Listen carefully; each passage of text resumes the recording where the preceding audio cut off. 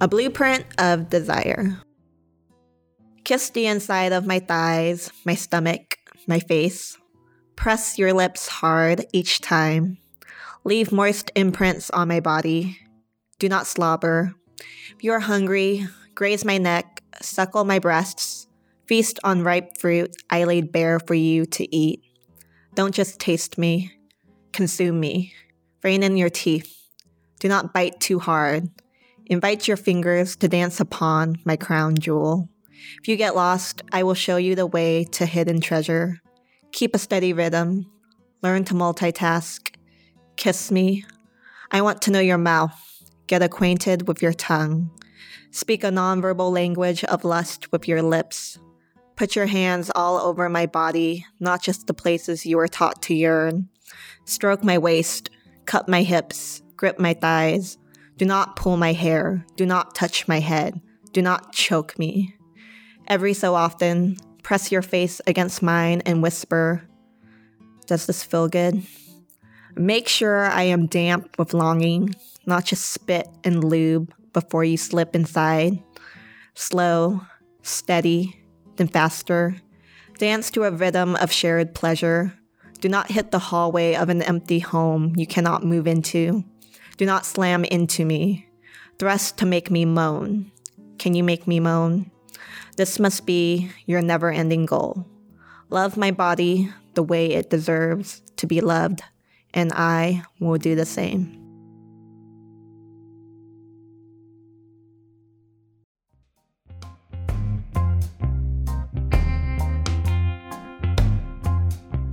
That was Lorcana Chong, a second-generation Cambodian-American writer based in Oakland, California. You can read more of her writing at lampshadeonherhead.blog. Now, before we get into this episode, we are having a giveaway. We have 2 fully loaded period kits full of reusable cotton pads and Diva Cups from Luna Pads, a kick-ass woman-owned social enterprise based in beautiful British Columbia. This Diva Cup is so special, I brought in my good friend Caitlin to talk about it. Here's Caitlin on the phone. I have a story about me in a bridesmaid dress at a wedding that wasn't yours. That was not fun. It was like my heaviest flow for that ceremony, and I was already a little intoxicated, which made it more difficult, and it came a little bit unexpected.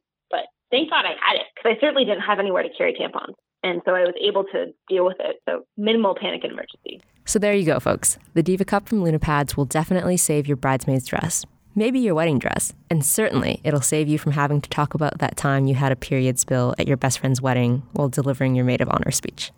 And as a bonus, here it is, due to popular demand, her Diva Cup song. Oh, you gotta fill it up when you've got your Diva Cup. All you have to do to win one of these Diva Cups and its matching gift basket, valued at more than $100, is like Sample Space on Facebook and reshare the post about this 3-part series. If you can't wait to get your hands on the Diva Cup, enter new media at the checkout for 15% off all of your lunapads.com purchases. This is Sample Space by Here Media. I'm Diana Wong, and this is Mine to Own, the 3rd and final episode of our 3-part special on periods, pussies, and power, Asian American women and our sexuality. If you haven't heard the 1st and 2nd parts, I really encourage you to go back and listen to them. When we first started this journey, we had one question. What do we, as Asian American women, stand to gain by embracing our sexuality?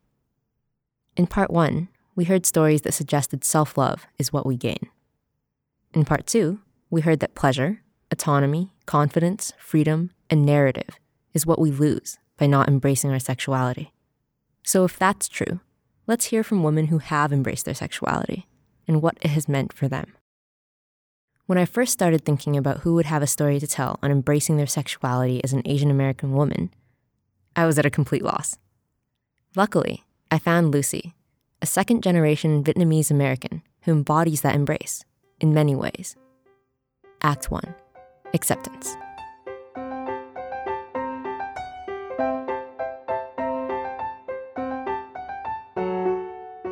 I am Lucy Sweetkill. A lot of people call me Mistress Lucy. And I am a bi-coastal San Francisco, New York dominatrix that is based in New York.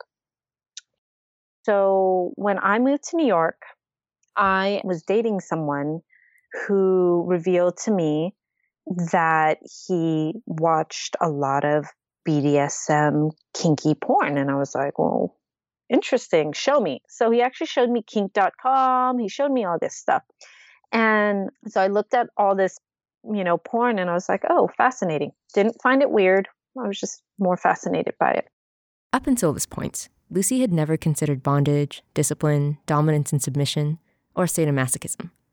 Sure, she had an inclination towards biting, and yes, she was a regular at the Folsom Street Fair, an annual San Francisco tradition celebrating leather in all its carnal applications, but she certainly didn't consider herself kinky. And then I met this woman at a bar, and I was waiting for some friends. She came up to me because she needed room at the bar, and we just started talking, just like chit-chatting, and she was by herself as well, and I wasn't really sure why she was there. We chit-chatted, and she was like, oh, what do you do? I was like, I work in fashion. She was like, yeah, you're really well-dressed. So it was just very casual conversation, and I was like, oh, so what do you do? And she was like, I'm a dominatrix. I was like, oh, what do you mean? And she explained a little, but she was like, I think you would be a really good dominatrix. And I was like, why?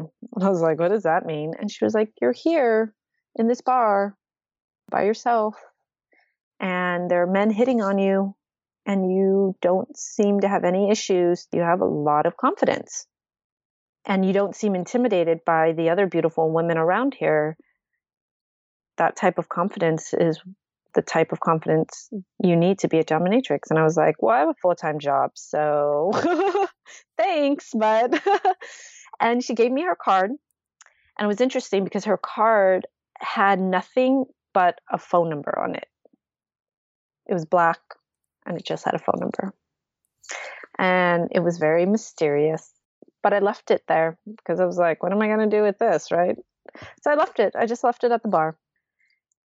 And after that, because of the person I was dating, and we were actually doing some kinky stuff together sexually, because he was like, I really like it if you like choked me while we had sex and like all this stuff. I started to look into it.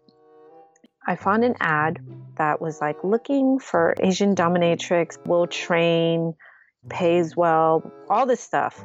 And I was like, well, I'm Asian. And I'm interested. So I contacted them very hesitantly and wasn't sure what I was going to get back. And I did a lot of research. The Asian straight A student in me did a lot of research, read articles about BDSM, got books, all this stuff. So did research, and I was like, I am intrigued, very intrigued. And so I was super scared because I got an email asking for some photos, and then I got an email saying, hey, I can speak with you at this date and time, which was evening. Text me and I'll give you the address. And what Lucy did next was, I think, what most women would do when met with a text message of the address for her nighttime interview in response to a BDSM dominatrix role. So I told a friend, I'm like, I'm supposed to go over here. If you do not hear from me in the next hour, please come find me, And it was scary because the place was like not clean building, like kind of scary building. Go into the elevator, get off the elevator, and it's this like little entrance corridor with a gate. If you pass the gate, there's like another little entrance. So there's a gate, another little entrance way where you see the door. And I'm telling you, like when you get off the elevator, it was like maybe a 5 feet by 5 feet room. That's all. So you get off, you see a camera, and there's a buzzer with a sign that says buzz. So I press it, and then I hear an intercom going, hi. And I'm like, hey, it's Lucy. And they're like, oh, okay, cool, come on in. So it's a girl's voice, but I'm like, I see no one. And I'm being buzzed into a gate into a secret door, So the gate opens, I close it, I open the door, and it's all dark and red lights. And I'm like, And then she comes out. She was the headmistress, and we go into one of the rooms. And then we talked, and she was like, this is the deal. And then I asked a few questions, and then I started. And I had a full-time job. So I was doing it nights and weekends. And it was for my own exploration. So it wasn't like I needed the money. I mean, the money was good, but I didn't need the money. And I did that for a while before I fully left my other career and job and was a dominatrix full time. So that's how I became a dominatrix. Since then, Lucy has built a successful career as a dominatrix, exploring her and her clients' sexuality and desires. And like most of you, I wanted to hear her exploits, so I asked about the most embarrassing encounter in her job. And she said she had none. Lucy rarely feels embarrassed, which I think is part of being the dominant. So instead, I asked her about the funniest thing she's had happen. One client who loved to be scared, I one time came in, tied him up, and just was having a really sweet conversation with him. And then I was like, oh, I'm going to be back. And then came back and brought in a Hello Kitty baseball bat. It was pink, metal. And I was like, let's see if we can find something to hit. And I hit the bar under him. He thought that I was really going to whack him in the balls with this baseball bat, which is ridiculous. But there happened to be a metal bar under him that I don't think he realized, and I knew it was there, and I hit it in the metal on metal sound. He got so scared he passed out. And I didn't even touch him. He just kind of crumpled on the ground, and I just slapped him and woke him up, and he was like, oh my God. And I was like, I didn't even do anything to you. And I was just laughing. And he was like, that was the scariest moment of my life. And then he was like, thank you. Let's take a pause here. In this interlude of Diana keeping it real, one does not just casually become a dominatrix just because a boyfriend likes kinky porn and a stranger at a bar tells you you've got chops. If I had a penny for every time I've heard that one, well, I'd be making more money at bars than I do podcasting. So where did Lucy's journey to embracing her sexuality begin? Can you tell me about your first love? My first love, his name is Kevin. And he was actually my best friend. I was in love with him, but he was my best friend. And I didn't really know how to say it because I was 13. And I didn't think he liked me because I was a tomboy. So I didn't really know how to act like a girl, actually. I love hearing that Lucy didn't know how to act like a girl. Partly because I was a huge tomboy myself, but also because Lucy had shown me a photo of her in high school, and she really meant it. She had short electric pink hair and a clunky jean vest with her favorite punk band's album sewn onto the back. Naturally, she's staring down the camera, looking tough, while everyone else is smiling. Anyway, back to Kevin. So I was in love with him for pretty much 2 years. And of course, when you're in high school and in love with your best friend, only one thing is destined to happen. And he was actually in love with my female best friend.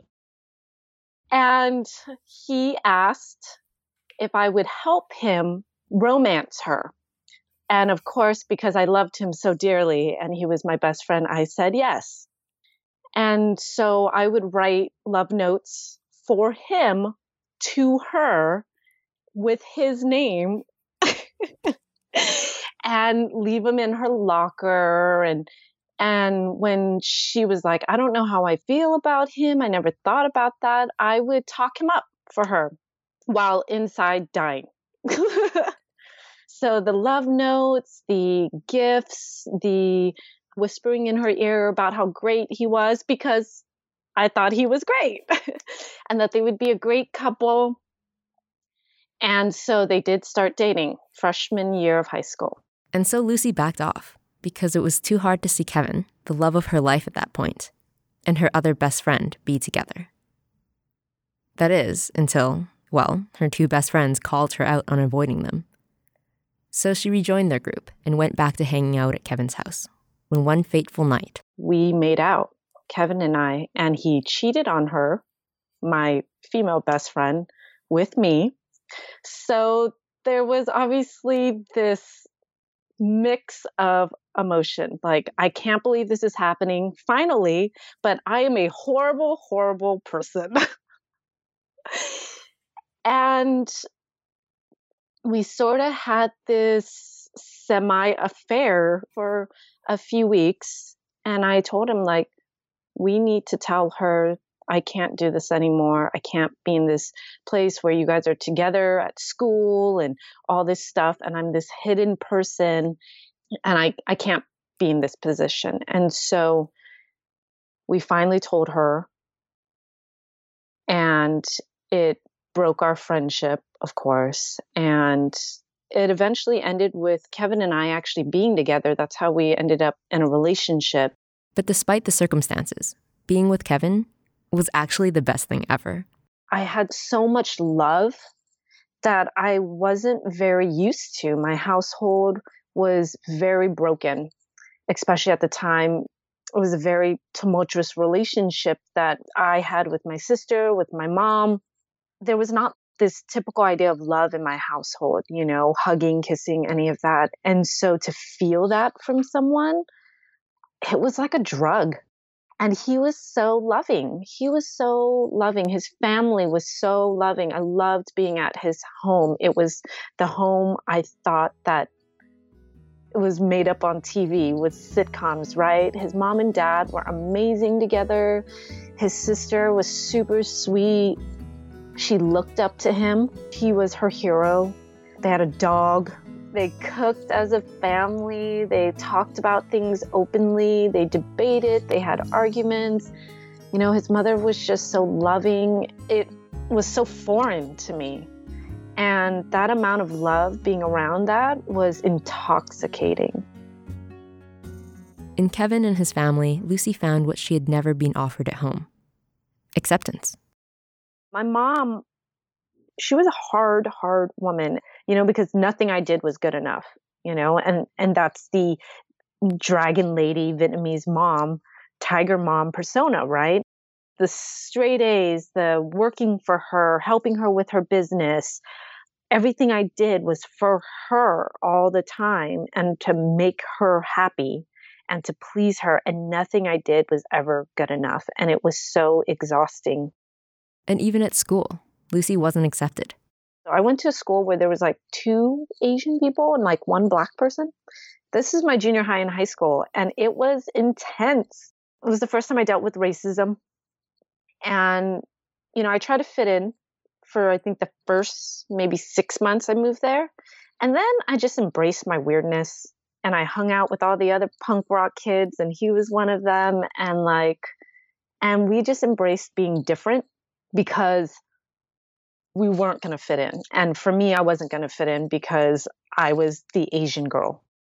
So at school, it was the other kids. And at home, it was Lucy's mom that left Lucy wanting love and approval and a space to be herself, to be good enough. But with Kevin, she found all of that. He was love and acceptance all bundled up into one green-haired punk rocker. We were just 2 people, and I had been in love with him for so long. And he cared about me so much. We were best friends. We were boyfriend and girlfriends. We were inseparable. Everything was perfect. And Kevin was a safe place for Lucy to be herself. We explored each other's bodies a lot. I have a story about squeezing his balls and just being like, hey, does this hurt? I pushed that with him. You know, I would bite him and then maybe be like, would you still love me if I bit you but made you bleed? And he was like, I don't know. Maybe you should try, you know? So we pushed the envelope. And I think I bit him once and he bled. I definitely think that I was just kinky in general. I think it was just part of my own sexuality. And so I had a very safe place to explore that with. And I talked to him about everything because he was also my best friend. So I think it was so easy for us to just be like, hey, let's try this, or what's this, or what's that, and not have any issues. For Lucy, being a dominatrix is centered around control and power. But it's also been an avenue for her to finally find that acceptance, of which her classmates in high school, her mom, and she herself had denied. Kevin was her first step into embracing her sexual identity. And as Mistress Sweetkill, Lucy has continued to evolve, taking ownership of her desires and shame and all the things she felt compelled to hide. I feel that things that I hid about myself, my sadism, shame, stuff like that, is no longer there because I have people I can relate to. And helping people understand themselves, their sexuality, their own shame, being there for them and being this person that is a holder of secrets, as well as the person that people can reveal their truest self to, has really connected me in a lot of ways with myself. If you said and flown it, if you freak dead and own it, don't brag about it, come show me.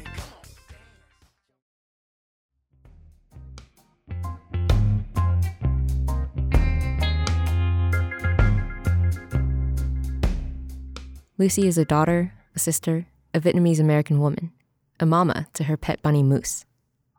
There are many facets to her identity, and her sexuality is a part of that. She doesn't deny this part of her. She doesn't try to hide it. She just owns it. I'm not saying everyone needs to go out and get kinky sex toys or scour newspapers for wanted ads. No, the takeaway here is that the power that Lucy holds comes from being honest and loving to herself and the sexual part of her identity. And that she may have clients who prefer Asian doms doesn't change the fact that Lucy is doing this for herself. She is honest to herself and those around her about who she is, and how part of that identity includes an embrace of her own sexuality. When I think about what Lucy has taught me, about what kind of power we, as Asian American women, derive from embracing our sexuality, it is a complete sense of self.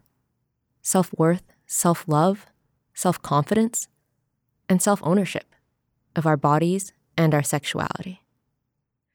And a part of that ownership means getting to tell our stories to their very ends. In our next act, we hear how one writer has tasked herself with ensuring Asian American women get to do exactly that. Act 2, Happily Ever After.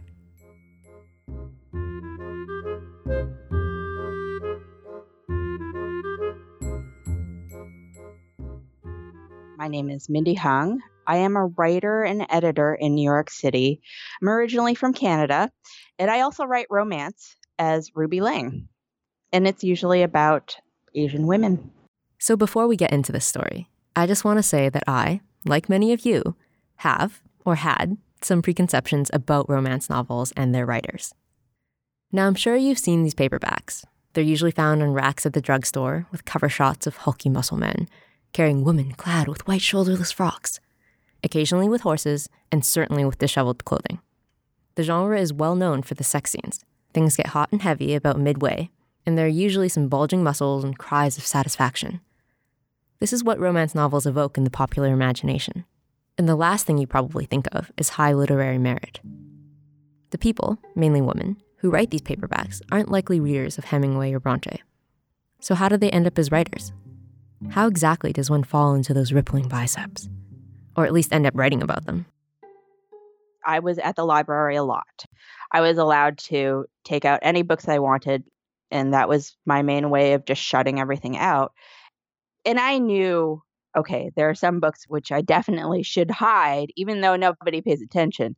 So, I would take out Harlequins, and I hid away the ones that were a little bit racier. They were my way of carving out my own space. Because she didn't really have one in her hometown of Winnipeg, Canada. When you grow up in an area that's mostly white and you're a person of color, you find the things that you can identify with in books, in media, because there's just almost no one else. And for me, it was definitely books that taught me a lot of the things that my parents couldn't or wouldn't. I think a place like Winnipeg lends itself to a degree of escapism. With snow that piles up past the roof of your car and winds bearing -22 Fahrenheit glacial chills, it's no surprise that Mindy spent much of her childhood buried in books at the library and at home. She read to escape the brutal landscape of white snow and white families, reminding her how she wasn't made for the space. But she also read to escape her own family. Her Taiwanese Christian parents bore a brand of conservatism that didn't sit well with Mindy, so she sought refuge elsewhere. But even escapism, even books, have their limits as to where they can bring us. And for Mindy, the borders of the space she carved out for herself were drawn by the very characters she so admired and aspired to be. Did reading those romance novels kind of inspire a sexual revolution for you? Inevitably, a lot of these books were about people who did not look like me. There were redheads and blondes and brunettes, and they had this careless elegance about them. And here I was, sort of dowdy little Asian girl. And it did not occur to me that it was something that I could participate in at all. And it's so odd to just think like this very normal part of human existence is closed down to you. But that is how I felt. What Mindy is saying is that because she couldn't see herself, an Asian woman, in the stories where the heroines, the protagonists, were all beautiful, graceful white people, she didn't think that kind of fairy tale happily ever after was for her, that it was something she could have, that she deserved. So Mindy was excluded from even the imaginary escapes she had found. But for all that she couldn't see in her romantic future, Mindy made up for in her professional future. She was a smart and diligent student, and she could do anything she put her mind to, according to her parents. So I was an only child, and I was a girl. And for all intents and purposes, I'd always been told, well, you can be smart and you can do all sorts of things and you can have any kind of job you want. But when I was a little bit older, my cousins came to live with us, and they were boys. And one thing that I did notice, that when they came to live with us, they were allowed to skip out on things. They didn't have to go to family functions. They didn't have to go to parties that my parents had been invited to. And I asked why I couldn't stay at home alone. And my mom said, well, because you're a girl. And I was like, really? That is very interesting. Please elaborate. And she's like, well, things could happen to you. And I said, what kinds of things? Because I was starting to get pretty mad at this point. And I don't think she actually even came out and said it. But basically, she was like, if somebody breaks into the house, I could get raped. And that was the worst possible thing, apparently. And it's a terrible, terrible thing. But she imagined this nightmare scenario for me, and she did not imagine it for my boy cousins. Even now, I get really mad at this because I always thought to myself, oh, I was free to do a lot of things, but at the same time, I wasn't. Of course, much of this fear that Mindy's parents harbored for their only daughter was born out of their own experiences in Taiwan. It was occupied by the Japanese at the beginning of the 20th century. And then by the time World War II had ended, it was occupied by the Republican Chinese. And the Chinese were not great to the existing population of Taiwan. So my parents grew up with a lot of fear, which I didn't understand because they never talked about occupation and all this sort of stuff. But during the war, they were deprived of food. They were also intimidated, and there was a purge. I can't even imagine what might have happened to women. So Mindy was both implicitly and explicitly taught by her parents that being a woman meant limitations, meant fear, meant the possibility of rape. Even through her one escape, her books, Mindy learned that being an Asian American woman meant that she couldn't be the heroine, the protagonist, the character that gets a happily ever after. Instead, Mindy decided happy endings were for chumps. She left the romance novels at the library and focused on serious writing, with serious, and of course, guaranteed tragic endings.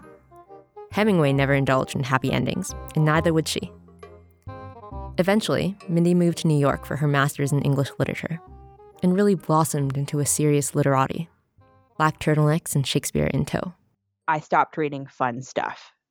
I read for class. And there was an idea that if you want to be a professional, I wanted to be an English professor. If I wanted to be a professional, I was going to have to read all my Shakespeare, and I did.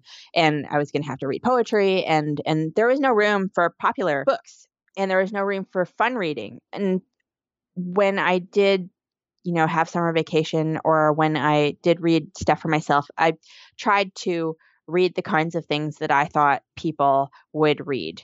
I read Anne Beattie and I read Raymond Carver and Hemingway, of course. So I tried to make myself something out of reading too. After graduation, Mindy became an editor and published her first novel, a serious one at that.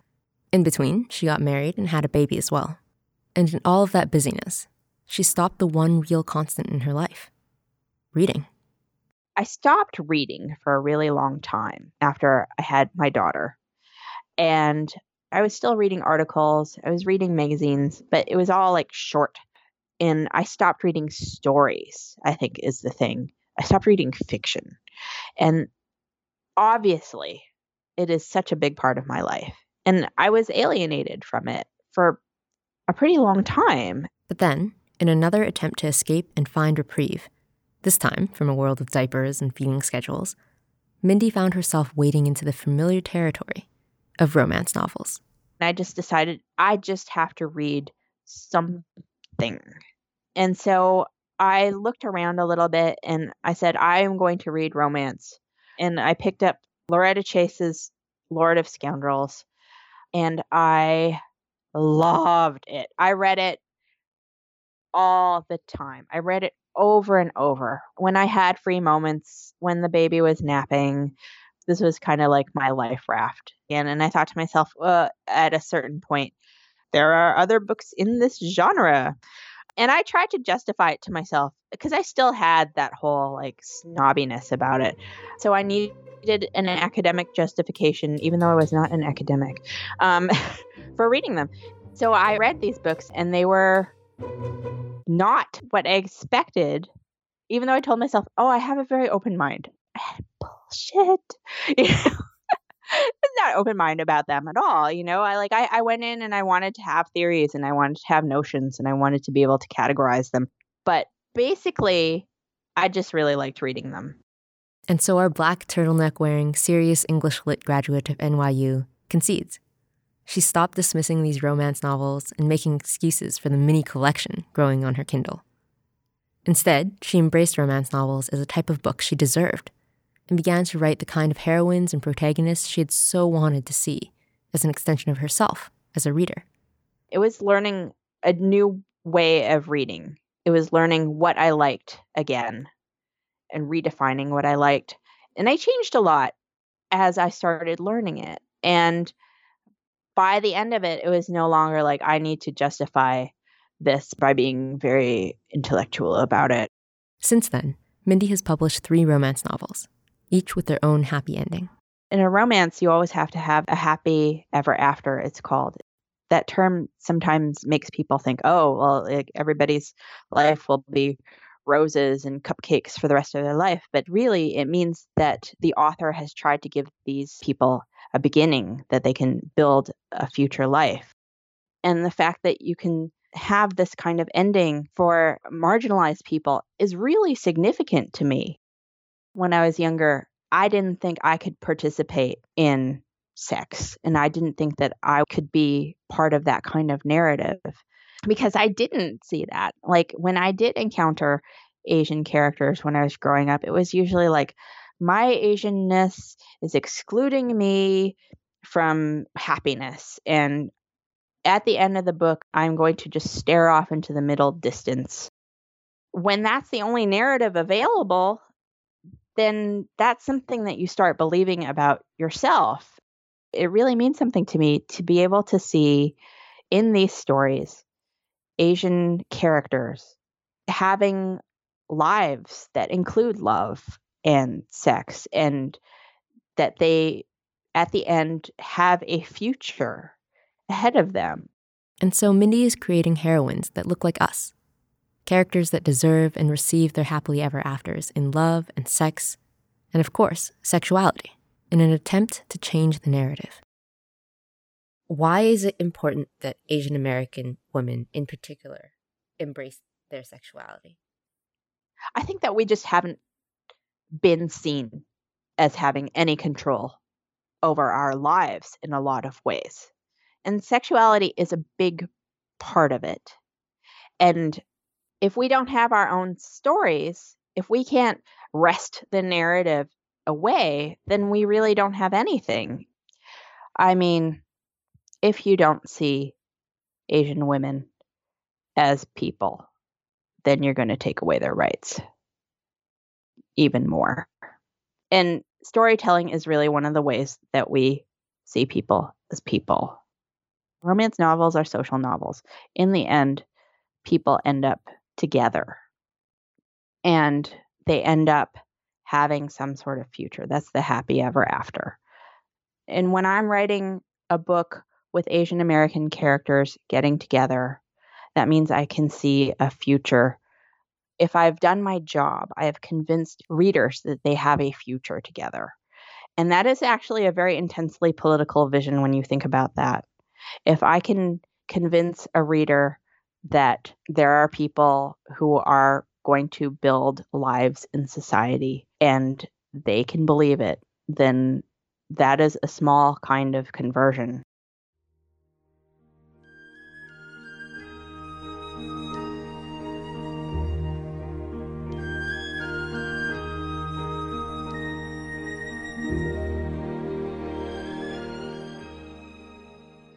Mindy Hung writes as Ruby Lang, author of several romance novels, including Clean Breaks, which is available now.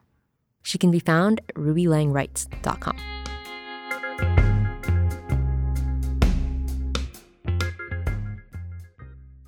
From using romance novels as an escape to a tool for political subversion, Mindy's Asian American characters embrace their sexuality to drive home one message: that Asian American women deserve happily ever afters too.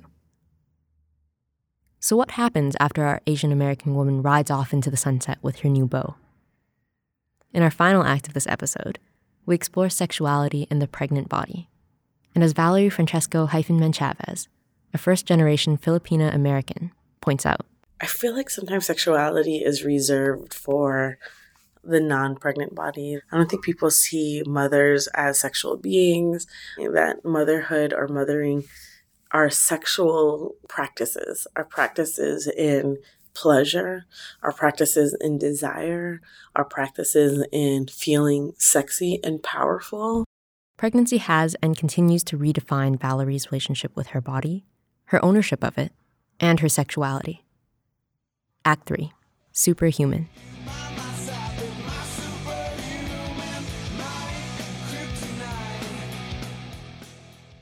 Let me set the scene.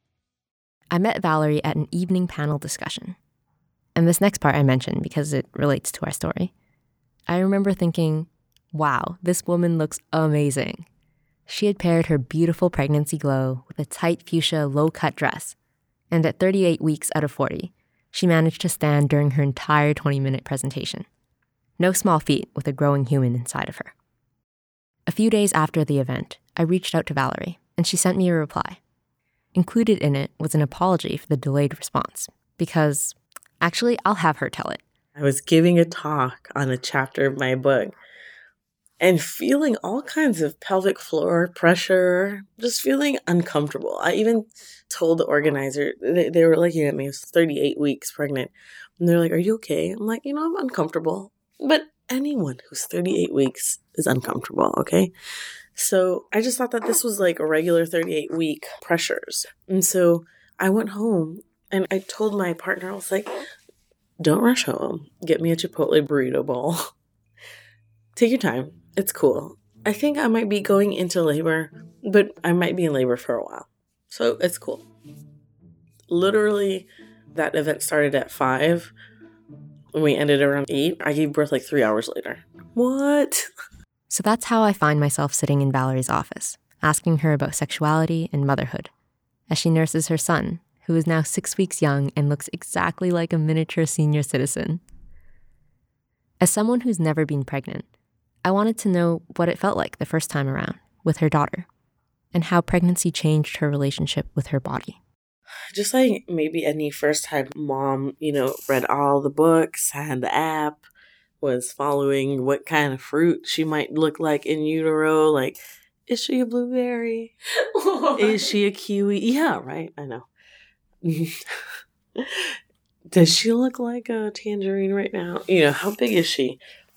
With I just felt like I was not getting sick. And it's not like I'm a sickly person, but I felt like I didn't get a cold. I didn't feel any nausea.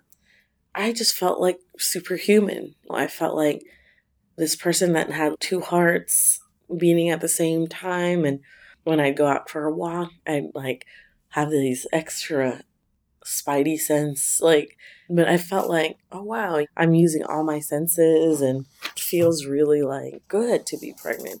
I love being pregnant to this day. I mean, I've always had flubber right here. So having a purpose to that flubber felt like, yes, this is what my stomach is supposed to do. And so I think I was feeling really good. I just felt like really unstoppable. I felt strong. I felt more focused. I mean, there were, of course, times where I was sleepy and tired, because you're just like making an eyeball here and there. But at the same time, it felt purposeful. The naps felt like I need to do this because I need to generate a human being in my body. During her pregnancy, Valerie felt more comfortable in her body than ever before. She was invincible, like a superhuman.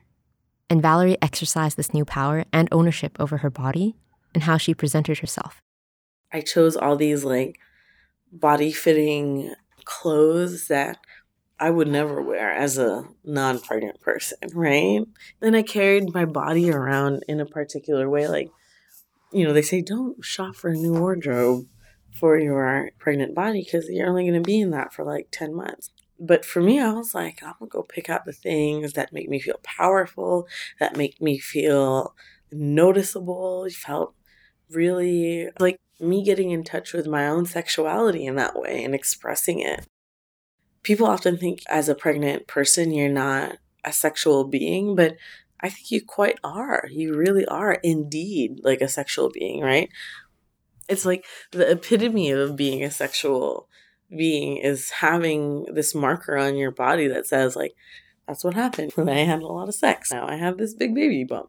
It was a performing of the sexuality that made me feel like, oh, awesome. I don't have the highest self-esteem around my body before. And when I was pregnant, I just felt like really good about myself. Valerie was taking on a new sexual identity. And rest assured, other people noticed it as well. So you felt more sexually appealing? Yeah, absolutely.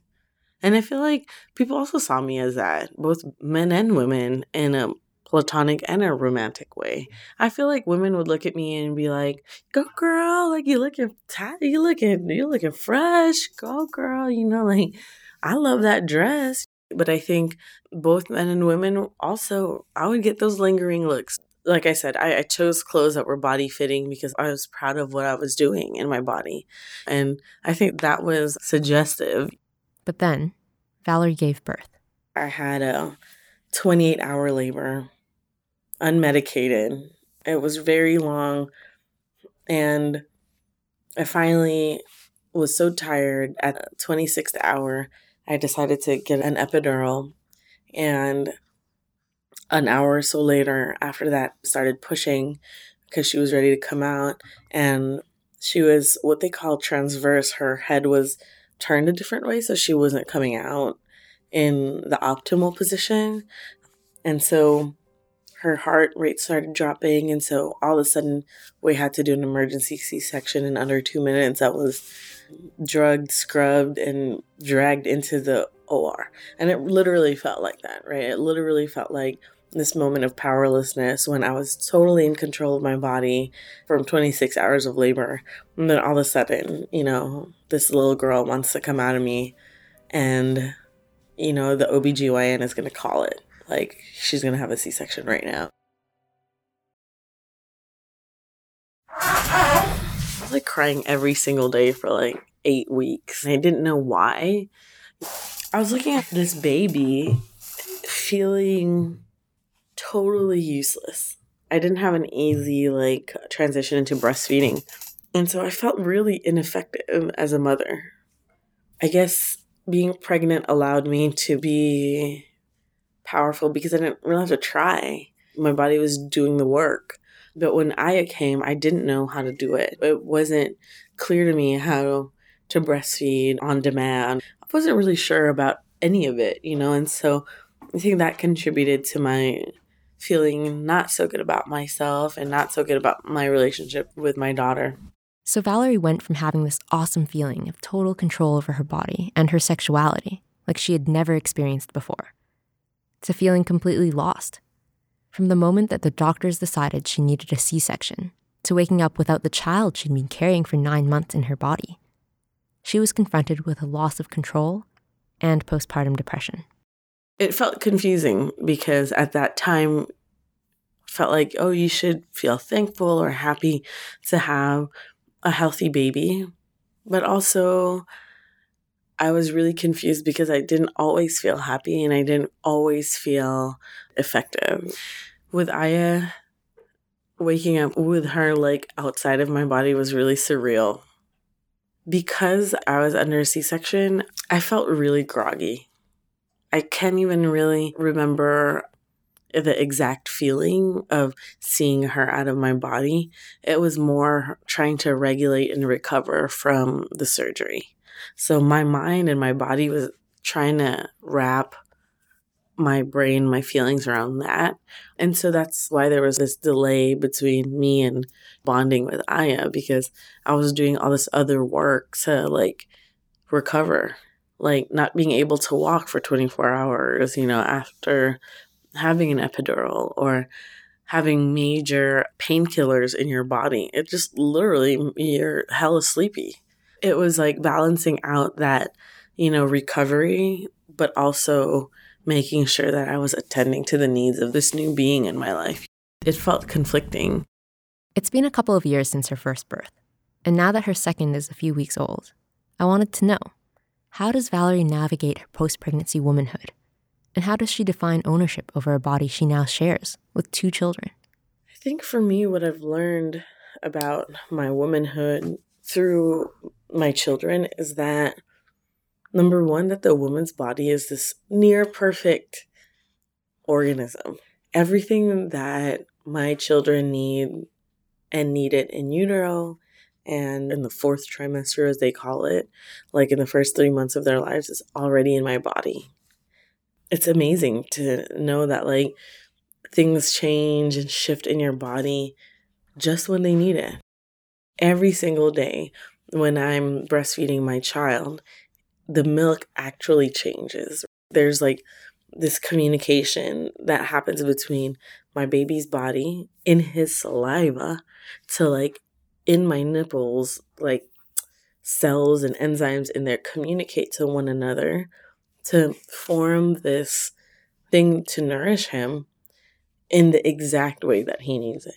That to me is like on some Octavia Butler shit. Like, what? Your body talked to my body without words, right? It's amazing to me. I mean, that part really has taught me that being a woman has all of these secret superhero compartments. Like, Superman ain't got nothing on me. You know what I mean?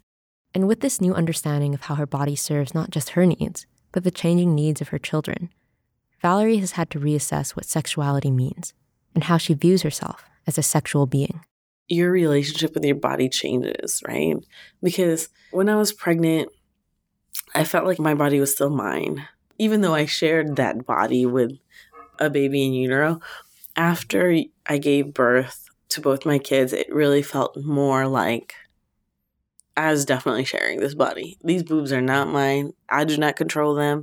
He does. Like literally when he's hungry, I can feel it in my breasts. Even if I'm not in the same room or same vicinity as him, I can feel my breasts feeling firm, which means somewhere out there is a baby that's looking for me. So my relationship with my body changed. And so that means my relationship with sexuality changed too. Through her pre-pregnancy, pregnant, and post-pregnancy bodies, how she felt in each, how she went from insecure about her body to totally comfortable and sexually appealing, to now where she is learning to share her body. Valerie has redefined her sexuality time and time again. And ultimately, this tells her and us that there is no one definition. Just as we've seen in the 3 parts of this series, sexuality looks different when we're 10, 11, 12, and starting our periods, or when we transition. It looks different when we start touching ourselves or letting others touch us. It looks different when we declare ownership and assert control. It's all a conjuring, right? Sex and sexuality is all a conjuring. Like, it's something that you or a woman or me, that we have to continue to evolve, right? Continuously evolving with our ideas of ourselves and our bodies and our sexuality.